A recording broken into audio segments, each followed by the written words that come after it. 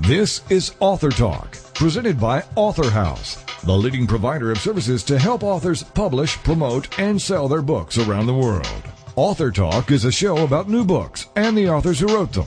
It's an opportunity for prospective readers to hear directly from the writers, to hear what inspired them to write and publish, and to hear all the inside details about their books. Here is Author Talk with host Steve Jorgensen. The title of the book, The Easiest Weight Management and Smart Eating Program for Weight Loss, and the author, Philip Hamrick. And Phil joins us now on Author Talk. Hello, Phil. Thanks, Steve, for having me on. Well, great to have you with us. And first of all, congratulations, because you're not just talking it, you're walking the walk. And you've lost 220 pounds and still got some weight to lose. And we'll get into the details of how you did that and some of the struggles along the way. But you're certainly on the road to conquering this weight problem that you've had for many years. Here's what you say about your book. Here is a book using my easy 5-step weight management program that will help you learn to eat and develop good, smart eating habits to lose weight and to keep it off. I guess that's really the key, isn't it? We not only have to lose it, but we got to keep it off. Yes, that's true. A lot of diets, people go, that's what I call a diet as a failure. People go on diets, they lose their weight. After they lose their weight, then they go back to their old eating habits. And then once they do that, they gain their weight back plus more. So the book I put together is to not only help you to lose weight, but to teach you to keep it off once you got it off. So let's go way back and figure out how in the world did you get to be 440 pounds? I mean, you're how tall are you? About 5'9". 5'9". I mean, 440, that's a big guy. It's a 5X size. 5X. 5X would be. And as a short person, well, I'm not short, I guess I'm medium height at 5'9". Right. But I was very, very broad.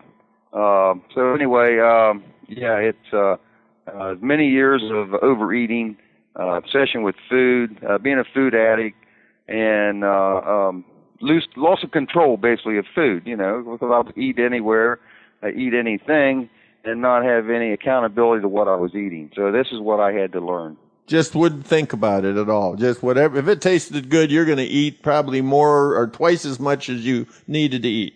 Well, that's correct. Instead of a piece of pie, I'd eat half the pie. Right. Now, you say that this food addiction is worse than having a drug addiction. Yes, that's correct.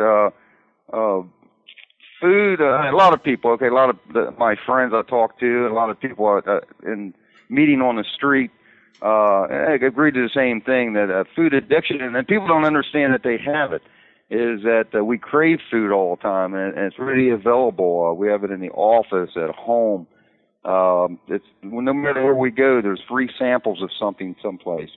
And once you get hung on this, you just seem to eat all the time. And that was my problem. Everywhere I would go, there'd be food, and I just couldn't resist it. And so I had to basically learn to eat all over again and how to control it. And one of them is to find the different parts of food and what makes them up in order to, why am I actually gaining weight, and what can I do to get it under control, lose it, and keep it off. So you wouldn't call this a diet? No. A diet is, I consider a diet a failure. A diet is where you cut out certain foods, or you limit yourself to what you can eat. And after you lose your weight, then you get back to your old eating habits, and you usually gain your weight back, plus more. And I did that a couple of times. I've actually lost 100 pounds a couple of times, and then I'd always gain it back because I'd go back to my old eating habits. And this is one thing you can never do the rest of your life. You have to learn to eat smart, be able to control your size and portions, and lose the weight. And then once you get it down, you have to be able to never go back to your old eating habits, and you can maintain. And my plan, which I have in my book and stuff, is you can eat anything you want. You have to be able to define what you're eating and how much you can eat. What would you say was the biggest breakthrough when you finally discovered that you could be in control? What was the thing that helped you the most? Parents. My appearance and able to do things that I couldn't do before. Once I started losing the weight, my weight started going down. Appearance was a big part of it, and then also I also implemented exercise with it. You don't have to do that, but I did that because that helps your overall body and your routine, is if you can do some type of exercise program. And I was going to where I couldn't hardly go, we'll say 100 yards, maybe 50 yards, and be out of breath. And now I'm doing 5 miles a day. So I would add a little bit to that all the time. And as I progressed, I saw the improvements, and this also gave me the encouragement to continue, keep it up, and then to go on, in other words. Well, let's talk about step one. What would you say is step one? Okay, step one in my program, or what I did, I had to put a plan together. I went out on the internet and did research and stuff, and I put a plan together and your biggest thing you have to figure out is what your metabolism is. Because if you eat more than your metabolism burns, you're going to gain weight, and this is what I was doing. So I had to actually go in and identify, number one is what I was eating, or my metabolism rate, and then what I could eat during the daytime to maintain that weight. And then I had to figure out what I needed to do to get down to a certain weight. My metabolism rate at a certain weight would be different than my high weight. So I had to figure out which one that was, get within that range of eating to be able to lose the weight to get down to where it's called the target weight, I guess. When you talk about a diet, obviously that word die is in it. Nobody, they feel like they're going through pain. This kind of program with eating smart, are you eating well? I mean, do you enjoy eating? Oh, yes. You can eat anything you want. It's mostly portion control. You have to learn what your portion controls are. And that's the biggest thing is you have to, and in the front of my book, and I guess the best thing, and I went to college and I knew some things, but I didn't know a lot of the things that made up like calories are made up of proteins, fats, and carbohydrates.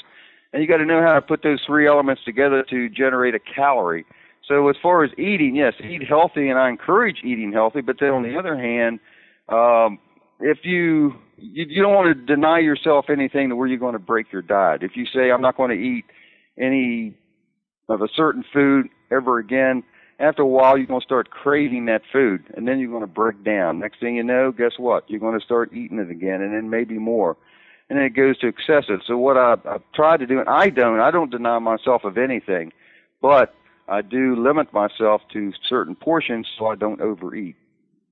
Well, let's get down to the very bottom line, down to the nitty-gritty, if you will. What is a calorie? A calorie is made up of proteins, fats, and carbohydrates. And there's 3,500 calories in a pound. So I will use me as an example, okay, of weighing. I want to weigh 200 pounds. I want to maintain my weight at 200 pounds. So I've estimated my calorie intake of being about 2,000 calories a day to maintain my weight. Now, if I go over that, I know when I do, I will gain weight. And anytime your body stores more than 3,500 calories, that would be equal to gaining 1 pound. I like what you say, and you emphasize smart eating program, and we can all tell that you have become smart about this because you've studied, you've done some research, and of course you're providing all that in your book, so we don't have to go out and spend all that time. There it is.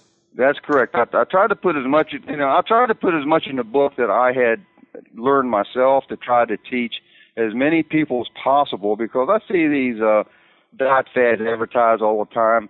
We live in an easy society. Hey, you're overweight, take this pill and you'll lose weight. And I try those things. Believe me, I'm experienced on those things too. I actually tried them and found out they don't work. Or if they do work, it's limited time, and you're paying somebody some big bucks in order to do that stuff that really all you have to do is it doesn't cost anything. Just live normal, eat smart. And add, if you want to, an exercise program. Stay active, get up, move around, and do things besides sitting on the couch all day, and your body will improve. Well, it's amazing that in a 2-year time, you've lost 220 pounds. How much do you weigh right now? I'm at about 210 right now. 210. I want to get down another 30 pounds. 210, you're 5'9". You're, as you put it, you're half the man you used to be, but you're twice as smart. Right, yes, and, and what keeps me going is the area I walk in. I walk in a town, and I've had numerous people pull over and tell me how, congratulate me and how well I've done, and I also have people stop me on the street and congratulate me because I inspired them to get out and lose weight and exercise. And so then I talk to them about their diet program, and then people around also, talk to me about, well, how did you do it? And so, it's like spreading the word and helping people out to encourage them to get out and do it, and also routines that they can use. You may not be able to lose weight the same way I do, but what I put in my book are different tools that you can use to put together your own program, so it will work for you, in other words. Well, you're half the man, but you're twice as good looking, right? Well, I don't know whether I can judge that or not. But you certainly look a whole lot different, that's for sure. That is amazing. So, okay, let's get down again to the nitty-gritty here, down to some of these technical things. What's the BMR? We hear about that a lot, the BMR. Your BMR is your basal metabolic rate, and that's if you're at rest, what your body burns a day to exist. So if you just lay in bed all day and don't do any exercises or have no activity, it's the amount of calories that your body burns to exist. And then, of course, there's the active metabolic rate, the AMR. Right, and that's your rate it's your activity rate through the day. So if you walk a lot, you do a half hour or an hour of exercise a day. Construction workers, it's your activities through the day added to your BMR, and that's your overall metabolism. Okay. Which tells you, like, say, my metabolism is an estimated at 2,000 calories a day. That's my basic metabolism. So that's what those two things So are. it's important to know that. It's important to know that with your own weight and management and smart eating, all that goes together. Correct. Yes, that's why I put that in my book. Yes. So, what foods do you eat? Anything. What foods do you really? I don't deny myself of anything. Really, Steve. I mean, even what was the thing that you used to, so-called, if you'll forgive me, pig out on? What was the foods you used to really pig out on? Again, there's no food that I really limit myself. My problem with the biggest thing is like buffets. I have to watch going to buffets and stuff. The other thing I put in my book is how to eat at home and at restaurants or out, because you go to restaurants and stuff and you get twice a portion. Oh, that's right. Order. So what do you do when you go to the restaurant and you get twice as much as you really should eat? What do you do? Yeah, what I do is first thing I ask for is a take-home box, and I'll divide the stuff that doesn't taste good reheated. Yeah, I will eat, or if it's bad calories or whatever, a lot of times I'll leave. But what I'll do is I'll get a take-home box, and I'll divide it in half, and I'll take half of everything home with me. So you do that right before you start? Well, I mean, either way is I'll sit down and I'll, the other thing you can do, a lot of people order the 16-ounce steak because they want it extra thick. You can order an 8 or 6-ounce steak, type of thing. Okay. And then evaluate what they put with that. But a lot of times your portion size is a lot more than you really need. Mostly if that's your only meal of the day, okay, maybe. But a lot of people eat throughout the day and then they go out to dinner, and next thing you know, you've overeaten. So yeah, that's the first thing I do is even before I leave is I get a take-home box, and I'll divide the meal in half, and I'll take half of it home and eat it as another meal. Well, you used to be a 5X, now you wear a large. You've taken 19 inches. Listen to that, everyone. 19 inches off his belt. Wow. That is amazing. Well, just the time we have left, Phil, help us, just encourage us, give us some motivation. How do we, how do we push back away from the table? Again, it's being able to identify what you're eating. If you can identify what you're eating, then you know how much that you can serve. In the old days, and they've always preached out the portions in in the early days were smaller, and as long as we go, the restaurants are competing. So what are they going to do? They're going to put more on your plate. You go to the fast food restaurants, they're going to make your burgers bigger and fatter, and they're going to add more to it. The thing is to identify what you're eating. And the same way with the big burgers and stuff, you can order the big burgers, cut them in half, eat half, and you can take the other half home and eat later on. But the encouragement of it is, like you say, your health is to be able to do more, to be able to look better in your suit. Once you start doing those things and recognize what's really happening to yourself, it gives you an encouragement to do this. And that's what I try to put in the book is to, how to eat, where to eat, try to define what the food elements are and stuff like that. So you can eat anything you want, try to cut your cravings, and then you have to do this. I mean, it's a life change. You have to do it the rest of your life because other than that, like myself with the food obsession, I will gain my weight back. We've been listening to Philip Hamrick. Phil has written his book, The Easiest Weight Management and Smart Eating Program for Weight Loss. Phil, tell us how to get your book. Author House has it online at their, bookstores, and I guess you can go online. And you can go on. Author House has it, and a couple other places do too. I'm sorry, I don't have that information. Well, you can go online to any retail bookstore online and order it, like Amazon or Barnes and Noble. I think Amazon also has it. I sure saw one of my listings here that had it. Great. But definitely Author House is the producer of the book, and they definitely have it. Right. AuthorHouse.com. Fantastic. Well, Phil, thank you so much for being with us on Author Talk. No problem, Steve. Nice having you. You're listening to Author Talk. We'll be back right after these messages. Hi everybody, this is Pete Dix of Beatles and Beyond. Why don't we all come together and hear some of the tracks off the latest Beatles release on this radio station.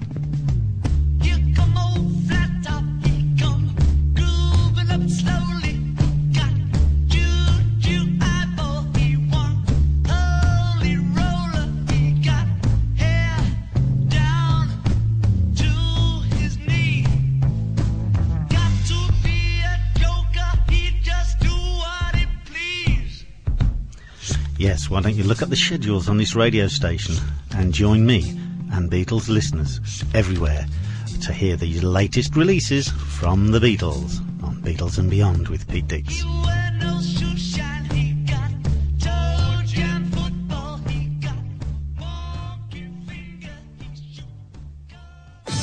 Girlfriend It is on TogiNet. Thursdays at 10 a.m. Eastern, 11 a.m. Central, with your hosts Patty Wyatt and Lisa Jernigan. This show is your chance to share, learn, laugh, and connect with other women.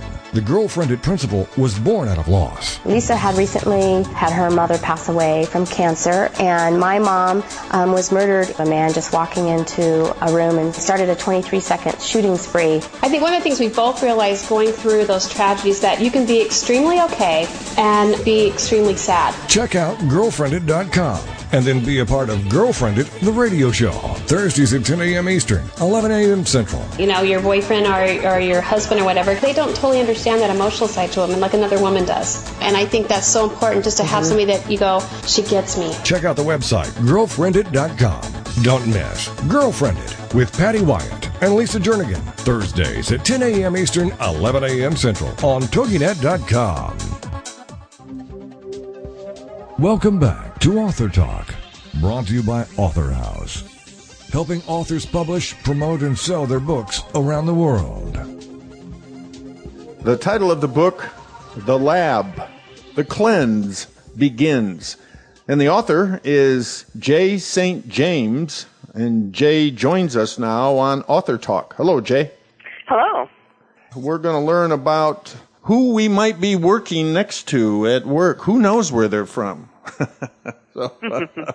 So you say this and a little bit more about your book, The Lab.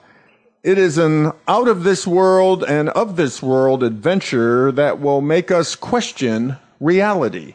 We hear a lot about aliens. Are they not different from us? Are we the aliens? It's a matter of the social pecking order. So you're giving us a lot to think about, and who knows? It may be more real than fiction, wouldn't you say? Well, that's what I'm hoping that the reader would go away questioning, like, well, hey, who is this person, and where, are they really one of us, kind of deal. And I know that a lot of the alien stories have the, that the aliens are lizard people or some humanoid type, right, but not quite. So the premise is that the aliens are enough like us that they blend in. Well, I think I've always thought that aliens would probably look just like us, so that that would make your story really intriguing because we wouldn't know who is who. Well, tell us about yourself, Jay, first, and, a little about your background and how all this came about. How did this story come about? Okay, this was I was going to college in, it was like 1997 is what I want to say, and I was walking across campus. I was talking to my husband, and I worked full-time at a factory, and so usually, like, by the end of the school day, I had been up for at least 24 hours, let's say. So I was in kind of a sleep-deprived kind of stupor, kind of, just thinking out loud. And we were hoping for, or speculating on, the plot of the next Indiana Jones movie, actually. So, it was like one of those deals of, ooh, wouldn't it be cool if it was, like da-da-da-da-da, and then all of a sudden it kind of like spun off into this whole new kind of scenario. The lab does have kind of this male archaeology type, but then after that, the similarities kind of disappear because it is kind of more of an alien, the world's in peril kind of story, or as the plot. And then the bad guy, the villain in the story, is a cardinal at the Vatican, but he's not really a cardinal, and that's part of the whole thing, is that there's people in certain positions that are just cover positions, and they're actually undercover aliens, for as a way to describe it. Well, I've got a couple kids that could be practicing aliens. And different agencies around the world, like, for example, the Catholic Church. There's members of the Catholic Church that's what we think they are, but they have such a worldwide reach. They're communicators. So they handle the communication on and off the planet and kind of interplanetary communication. And there's other agencies like, say, intelligence organizations around the world that purposely misdirect and misinform us to kind of keep us in the dark. So deception and misinformation is the key. Yes. So basically, we're lab rats. We're lab rats, and instead of coming right out and saying this, if people get kind of close to the truth about what's going on, there'll be, like a counter story, or, oh, that's just that's a hoax, and that's what basically all the UFO, most of the UFOs and stuff are played off as, oh, well, that was just a plane or an experimental this or that, or just lights in the sky. So all misdirect keep us kind of in the dark and not really knowing the truth. So, and they're purposely doing it, which a lot of people, there's some people that speculate that that's going on anyway. Right. Nobody, a lot of those people, they don't trust the government in any of their information. Yes, and so it's kind of playing on that kind of, taking a little bit of the reality that we do experience and kind of like twisting it and giving it another explanation. So we have two research scientists. So first of all, tell us about Dr. Alexis Fox. Oh, okay. She is, both of them are they're married to their work, but she is particularly just a tenacious researcher, and she specifically studies cures and vaccines for contagious type plague pandemic type diseases. So like SARS, AIDS, anything. So working with the CDC that kind of thing. And what she doesn't know is that her lab, where it's located, is actually one of a satellite lab of this, a satellite lab of the home lab, which is on another planet, and that she's actually working for this this other research lead, which is Dr. Tamor. And he's an alien. Yes, she is. She is. Dr. Okay. Tamor is a female. Okay, yes. so she's the alien, and Dr. Fox doesn't know that she's an alien, obviously. Yeah. Yes.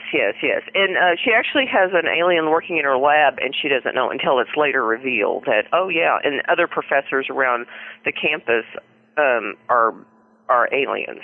But just like the normal university, like let's say that there's money for a grant that goes out to research a particular, I don't know, a disease, whatever it may be. Right. The grant is spread around to several different labs. So this isn't uncommon. It's kind of something that already happens. But in this case, it may be multiple planet distribution where there, so there's mention that some of the off planets or the other lab planets are some of the other ones in the solar system. So does Dr. Jacob Stone, is he closely associated with Alexis Fox? Yes. They've been dating for a while. That they keep talking about getting married, but it's just like one of those deals of they're too wrapped up in their work. And so is Dr. Stone aware of aliens at all? At first, anyway? No, not at first. No. They're kind of brought into the whole knowing about what's going on when their help is needed.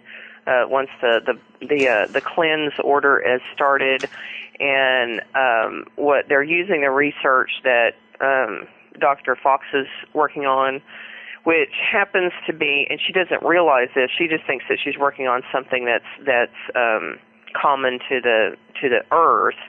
But it's actually the results of her experiments are being reported back to the home lab, which turns out to be actually she hits a viable vaccine for a plague that is on the home planet.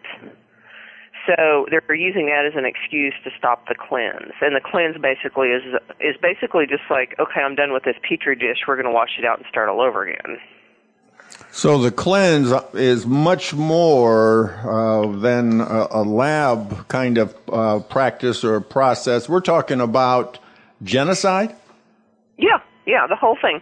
And if you read through and as you go through the book, there's like local cleanses, and that's how some of the genocide has been explained. And I don't know if I gave that exactly. Like some of the genocides, local genocide, I think it's just been, it was just in general, but, like maybe their, population, either a plague. As a matter of fact, the Black Plague was listed as in the 14th century, was listed as a local cleansing. And, but that's what, or, like maybe there's a war or something and that's a cleansing. And it's just kind of those are localized, but a complete destruction, or, and part of it plays on like the end of the world scenarios. And when I was writing it, it was before the 2012, that latest one with the Mayan calendar, and there's a mention about the Mayan calendar in there too. But yeah, that's basically what it is. And at the end, the villain does say, he goes, this is an asset of the home lab. The Earth is just our asset, an asset that we will do with what we please, kind of thing. And if we want to redeploy it or sell it or lease it to somebody else, that's our prerogative. So we can cleanse the Earth's population, and then it's worth a lot because then somebody else can take it over. Yeah. Oh, okay. Got it. Yeah, and what they're one of the plots that they're working on is they actually want to use it for something because, believe it or not, the volcanic ash on the Earth is worth a lot where they're from. Ah, okay. So, all right. Well, that makes sense.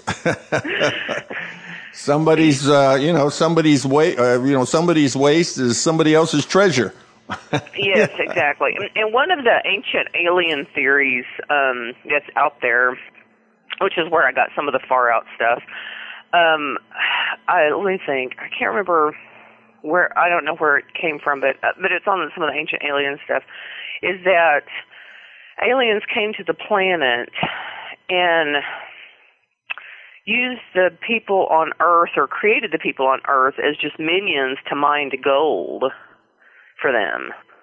So that's what we were to begin with. That's what the people were to begin with. And that's from some of the like way back, some of the stuff. So the idea of, wanting to, just come in and mine resources isn't necessarily a new idea.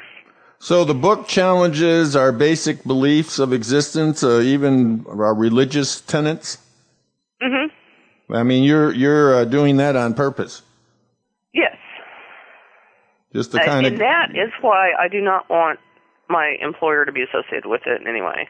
I don't want to offend or bring, discredit on my employer, but or make fun or disrespectful, but part of it is kind of... That's part of the plot, right. Yeah. That's part of the plot, which would obviously be a very strong kind of using religious tenets is more like brainwashing and propaganda then. Mm-hmm. Yeah. Yeah, and also some of it's mentioned, and there's a few things that people have speculated on, and I'm not totally making all this up. At one point, it was like, well, this is a new idea, and the more I researched, it's like, wow, these ideas are they're out there. Yeah. So I'm just kind of like bringing them all together in a fictional story. Not all of them, because there's thousands out there. Well, but, especially when you go back in history and see some of the prominent dictators and others who conquered great lands, they had their own agenda that probably would fit right into it. Yes. The one that I made mention of was Hitler, and part of what he was doing was an experiment, and it had gotten out of hand. So there was stuff like lab protocols were violated, so he had to be taken out, kind of deal. And so a lot of the technology transfusion, and there's been a lot of speculation that there was an alien involvement because the Germans were so far ahead as far as technology by the end of World War II. The lab overseers, realized that, hey, there was something going on, and he was getting kind of ahead of himself. And there was also, social experiments like in power and, people in power kind of thing. So basically he had to be taken out, and and they realized everything that had gone on. So your book really helps us with history. I can see that. Well, kind of an alternative. Right. Well, I love it. Now, just as we wrap up here, Jay, you called your book executive fiction. Explain what that means. Yeah, I was just trying to get it. It's a short novella, right? And if you've ever read like which I'm sure you have, a magazine especially like a big business magazine, and it will have long articles will have an executive summary, right? Or like they call the Reader's Digest version. It's a short. It has all the fun and action of a large novel, but you don't have to commit all the time to it. Well, it sounds like a great adventure, this science fiction, The Lab. The Cleanse begins, and this is just first one in a series, right? Yes. So will we continue on with these two scientists? Will they be in the next ones? Yes, and it will explore kind of more of their personal life. We will meet Alexis Fox's mother and father in the next one. We've been listening to Jay St. James. She's been talking about her new book, The Lab. The Cleanse begins. Jay, tell us how to get your book. You can go to Amazon.com. It's available there and through Barnes & Noble, but also through my website at outofthisworldbook.com. Well, thank you so much for being with us on Author Talk. Thank you. You're listening to Author Talk. We'll be back right after these messages. Have you been laid off, fired, downsized, right-sized, or re-engineered out of a job? Are you unemployed or anticipate that possibility? Then tune in for Successfully Unemployed, hosted by Alan Sherwood, MBA, president of Sherwood Consulting Service. Successfully Unemployed will provide you a hope-filled and comprehensive approach to the job search process from an author who's experienced it all. Alan and his guests will cover all dimensions of a job search: physical tasks, mental attitude, emotional health, even one's spiritual perspective. All must be integrated in order for a person to be successfully unemployed so they can then be successfully employed. This show is designed to help you move forward from job loss to finding or creating more fulfilling work. For more on Alan Sherwood, MBA, and the show, check out his website, successfullyunemployed.com. Then join us for Successfully Unemployed with Alan Sherwood, MBA. Thursday nights at 8, 7 Central here on TogiNet.com. Is there more living for you to do? Yes. Start living inspired. Be here for Living Inspired with Tricia Goyer. Thursday afternoons at 4, 3 p.m. Central on TogiNet.com. Tricia will dig deep into topics that matter most to women, inspiring women to make a change in their own lives and to make a difference in the world, and maybe even deep within their own hearts. Tricia is a wife, mom, speaker, family expert, and author of 24 books. For more information on Tricia and Living Inspired, go to her website, TriciaGoyer.com. That's TriciaGoyer.com. Tricia's vision is to be the voice of hope and possibility for women of all ages. Her intention is to serve ordinary women by encouraging extraordinary things with God's help. Tricia expresses real life, real hope for real women. Is there more living for you to do? Yes. Start living inspired. Living Inspired with Tricia Goyer. Thursday afternoons at 4, 3 p.m. Central on TogiNet.com. Welcome back to Author Talk, brought to you by Author House, helping authors publish, promote, and sell their books around the world. For Author House Publications, I'm J. Douglas Barker, and today I have the privilege of visiting with author Anise Thomas, who has penned an important book titled I Don't Know Why. Anise, welcome to today's program. Thank you very much. Well, your book is described as stories to help adopted children understand why they do the things they do, as well as for adoptive parents and professionals and children who have been adopted. I'm reading from the cover of your book, and it looks like an interesting journey into the story of adoption. Is that kind of describe it? Yes, that's right. The stories that I have in my book are about 4 different children. Fiona, Yasmin, Jacob, and Shaniqua, and they all tell their own individual adoption stories. Each one different to its own, because in real life, every adopted child has their own individual story. Okay, and what was your motivation for actually writing this book? How did you come about to do that? Right. It takes me back quite a few years now, back to when I was a teenager. My parents adopted my brother, and I got interested then in doing children's work then. And later on, when I became a social worker, the only avenue I wanted to go into was adoption work. And so that's what I've done. So the last 7 years, I've worked with a number of children who needed to have a new family.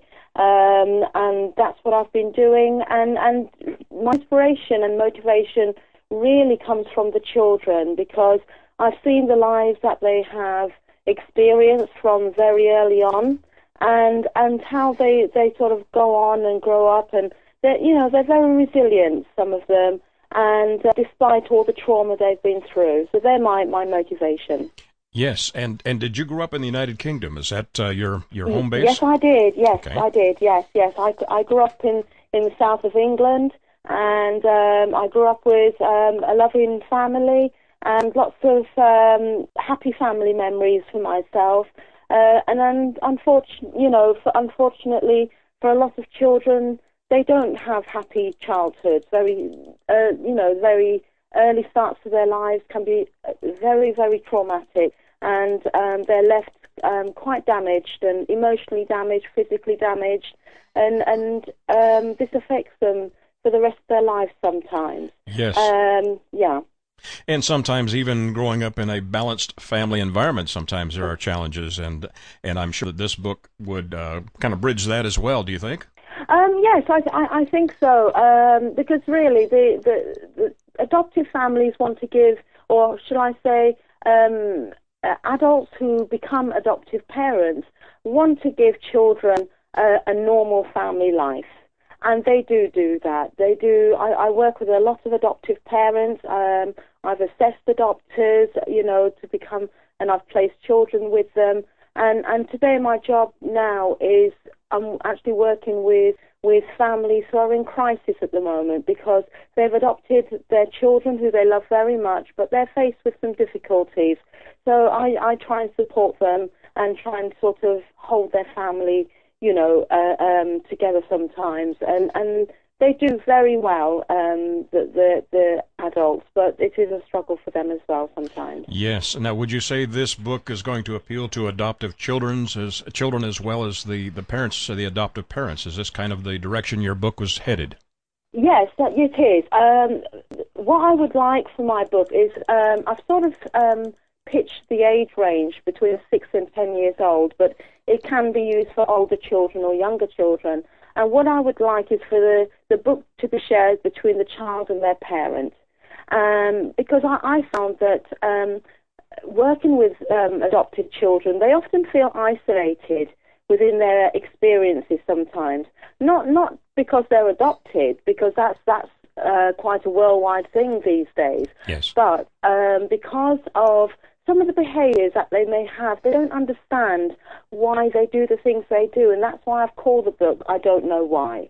And the reason for that is that when they've been going through difficult times with their birth families, they sometimes have distorted thinking because of the examples they've been given and things. So they often don't know why they do things. But for the adoptive parents as well, they adopt the child, they love the child, they want to bring them up in a normal family, as I said, but sometimes they think that they failed their children because of some of the behaviours that their children present with, and they think that they've failed them and feel quite guilty. And I want to let them know that, very often for the parents, it's not their fault. Yes. The children, that they love and they've taken into their home have come with a lot of baggage themselves. And, they do their best to love their children. And, I want to let them know that they are not the only one in that boat. Now, are you finding this to be the case in infants that are adopted as well as a little older children? Are they having those same issues? They are. I would say within the last 5 or 6 years, I'm not sure across the world, but I know in the UK, the children who we're dealing with at the moment, they are experiencing a lot of trauma within their homes. Their birth homes. There's drug and alcohol abuse. There's physical abuse. There's and so the children and even before they're born. I have worked and I do work with children who have suffered from fetal alcohol syndrome. Wow. This is where the mother has drunk throughout her pregnancy, and the children then are born with the effects of this. And also babies are born withdrawing from drugs. And Right. So obviously this affects them, and it affects their behaviour sometimes as they get older. And a lot of the times, these children, you don't sometimes see the physical appearance. It's the hidden harm, the brain damage that's done, and things like actions and consequences. They find that very hard to understand and to reason as they're growing up. So yes, a lot babies are born very damaged, and also the neglect that they suffer as well, because very sadly, parents may be neglecting to feed them, bath them, and give them emotional warmth. And it's especially so if parents are taking drugs or on alcohol, or there's a lot of domestic violence in the home. And so the babies are then growing and depending on their own survival skills. and trying to find food here, there, and everywhere as they get older. But obviously, if they're infants, they can't, so they're just left in their cot, to cry. And then after a while, nobody comes to them, and they stop crying. In addition to your work as a social worker, are there other support systems in place, in addition to your book, that help parents like this and help children? Yes, there are. There are many places. I know in the UK we have places that offer therapeutic support. There are places that work with the families and try and help, with family therapy, and also to do child therapy as well. So there is support out there, and I believe in the UK the present government is doing a lot more about that, which I'm really pleased about. Excellent. So yes, there is help out there. Excellent. How would you introduce your book to a friend or someone that perhaps is not familiar with the subject matter?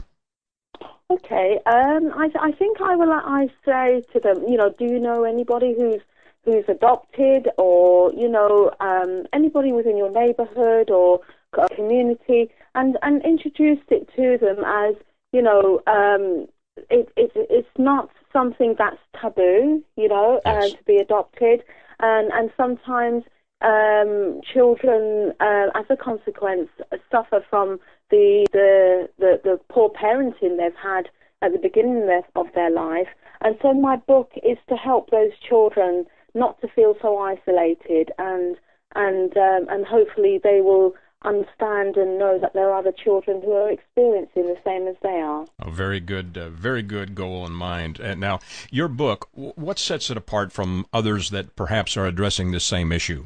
I think there are a lot of books out there for professionals and for adults with regards to adoption. And it has been my experience that there are a number of really good books out there for children about adoption. But I feel where my book is a little different is that I try to tackle some of the issues that children are faced with on a very daily basis. For example, mental health issues, stealing and bullying. A lot of children are bullied because they're adopted in school. So I've tackled that in one of the stories. I've tackled the issue of sometimes children have, when they're in their adoptive homes, they do love their parents, their adoptive parents, but sometimes the frustration is vented out on the adoptive mum. And this is because in their infancy, obviously it's their mum who sort of not protected them and kept them safe. And then they go on to maybe 2 or 3 foster homes or get passed around from pillar to post. And it's mainly the female figure who is the primary carer. And so the child grows up thinking, how can I trust this female who says they're my mum? And so, they have difficulty doing that sometimes. And so the frustrations are vented upon the adoptive mum. So I've tackled that in one of the stories. And then another one I've tackled is destructive behaviour. Sometimes the children, because of the confusion that they have in their head about why they needed to be adopted and the trauma that they've suffered, sometimes they become very destructive. Yes. They may trash their home sometimes. Maybe they just might rip the wallpaper and things like that. But it's because of what they have suffered in the past. And I really want children, I've tackled those issues so children can identify, if they are going through those experiences themselves. Yes. Now, I have not been able to read the book cover to cover, but my impression is that your viewpoint is from the child's viewpoint. Is that correct, or am I just misunderstanding your observations? No, it is from the child's viewpoint, and the reason I've done that is because I believe, as well as every child, the adoptive child's voice should be heard. And I've tried to do that by telling of the individual stories that I have in my book, and because I want people out there to know this is what adoptive children are experiencing, what they experience as a young, very, very young child. And it doesn't go away. The feelings of, being hurt in the past doesn't go away just because a child is adopted. Once they go into their new home, they're loved, they're given all the things that they deserve, but those past experiences don't disappear for them. So I have done it from the perspective of the child's view. I think that's a wonderful idea to do that. I'm gathering from my conversation with you that your heart is in not only talking about this industry, but also in providing the support and the nurturing that's needed for the children who have some challenges. Yes, this is, I feel, the more I do this work, I'm feeling it's not just a job. I feel to myself it's a calling, it's a vocation, call it what you may. But I'm very passionate about trying to give children a second chance, because nobody, we don't have any control which family we're born into and what the circumstances are. We're just born and we make the best of what we have. That's correct. But for children, I feel, if they've gone through a very, very awful start to their life, they deserve to have a normal life, a happy life. And one of the things I've done within my job at the moment, I've set up a support group for adoptive parents. We meet every other month, and they come together and they talk about their different experiences. And, it's my dream one day to have a support group for the children that I work with. Because I don't have, I can only do what I can within my region, so to speak, and my role for where I work. But yes, I would love to do more for the children that I work with. That's a wonderful goal. Again, the title of the book is I Don't Know Why, and we've had the privilege of visiting with author Anise Thomas, who's penned this important book. And I want to thank you, Anise, for joining us today for Author House Publications. Thank you. Thank you very much. Have a great day. And for Author House Publications, this is J. Douglas Barker.